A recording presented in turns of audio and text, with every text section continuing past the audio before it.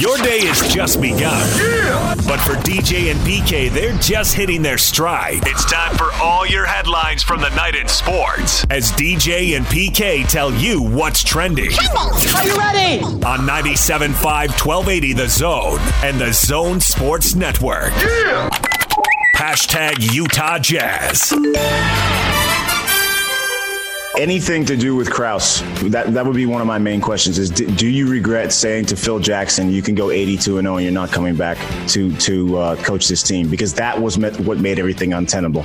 If he doesn't draw a line in the sand like that, then Jerry Reinsdorf offers him another year and he can still maybe make that happen. And if Phil makes it happen, then the rest of the team's going to make it happen. And you can argue about what would have happened in that season to come. But that's one that's always going to be kind of a blind spot for us because we just don't have Jerry Krause's opinion on this.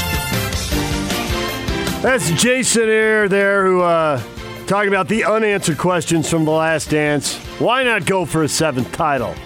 Well, because the coach and the GM had napalmed the bridge and it was over. You can go 82-0 and you aren't coming back. So, hard feelings, there it is. Yeah, I'm over it. It's time to put that thing to rest and move on. To two Jazz stories. The Knicks set to hire Walt Perrin as assistant GM underneath the new team president, Leon Rose. Perrin's currently is the vice president of player personnel for the Jazz. He's been with the team 19 years. He'll work alongside Knicks GM Steve Perry. And the Jazz are going to have Bojan Bogdanovic. He's going to have a season-ending surgery on his wrist today in New York. He's got a ligament, and how do you pronounce that ligament, Yak? Because I didn't go to med school. Your guess is as good as mine. Scapulunate ligament, whatever. Good. Never heard of it. We'll take it. Anyway, there's a ligament in his wrist. He injured it early in the season, and this gives him a chance to recover fully in anticipation of the start of the 2020-2021 season. So whatever you're expecting out of the playoffs when they resume, PK, it'll have to happen without Bogdanovic, which, given the way he's scoring it, is a major blow.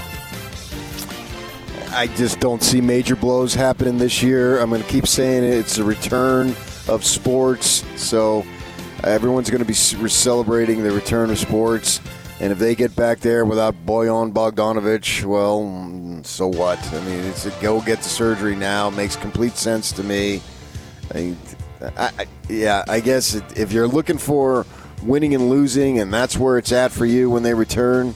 But for me, it's just the actual return of the competition. So I don't view it as a major blow. He'll be back for the start of next season. That's all that matters. DJ and PK. Hashtag NFL. Sporting events, pro sports in that first week or so of June without spectators and modifications and very prescriptive conditions also can begin to move forward, and a number of other sectors of our economy will open up again if we hold these trend lines in the next number of weeks, and that includes, for example, getting a haircut. Haircuts to Dodger games. Gavin Newsom talking about the state reopening. New York, Texas, and California joining Arizona and Florida. Ready for the return of sports. Play ball, PK. Yes, absolutely, Gav. Way to get on the wave, man. I'm excited. I'm happy.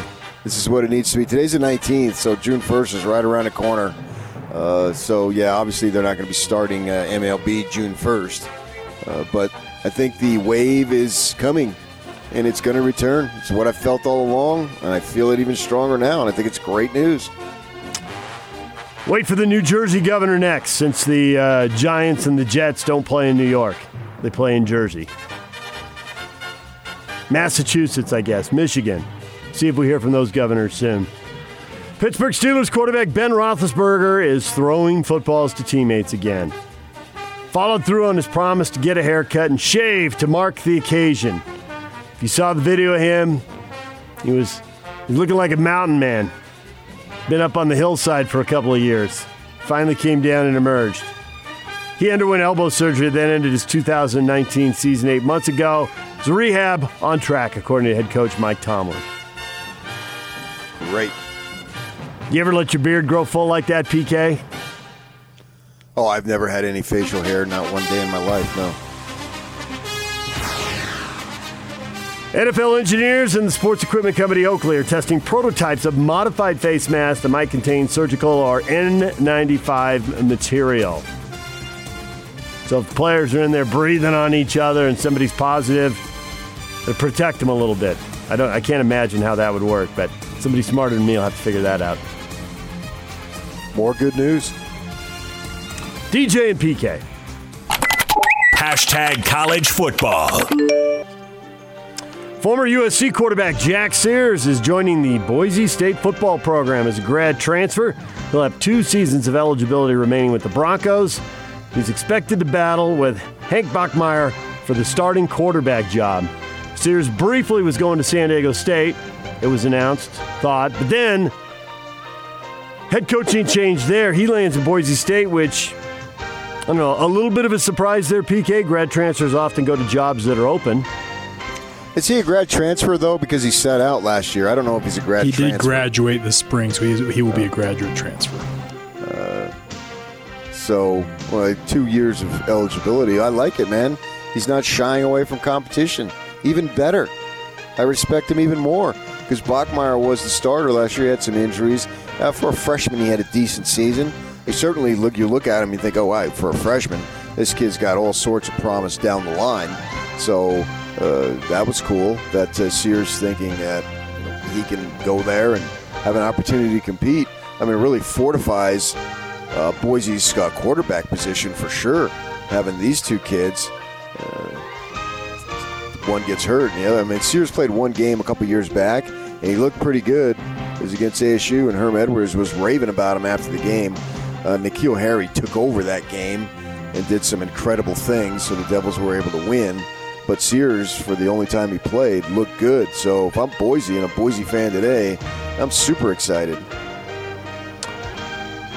Think Bachmeier would transfer himself if he lost the job to a guy coming in? Quarterbacks are pretty unpredictable.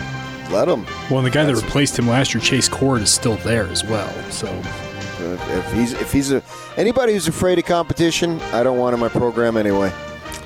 Boise State coming off a 12-2 year, lost their bowl game. Only regular season loss was to BYU, and now they get Jack Sears.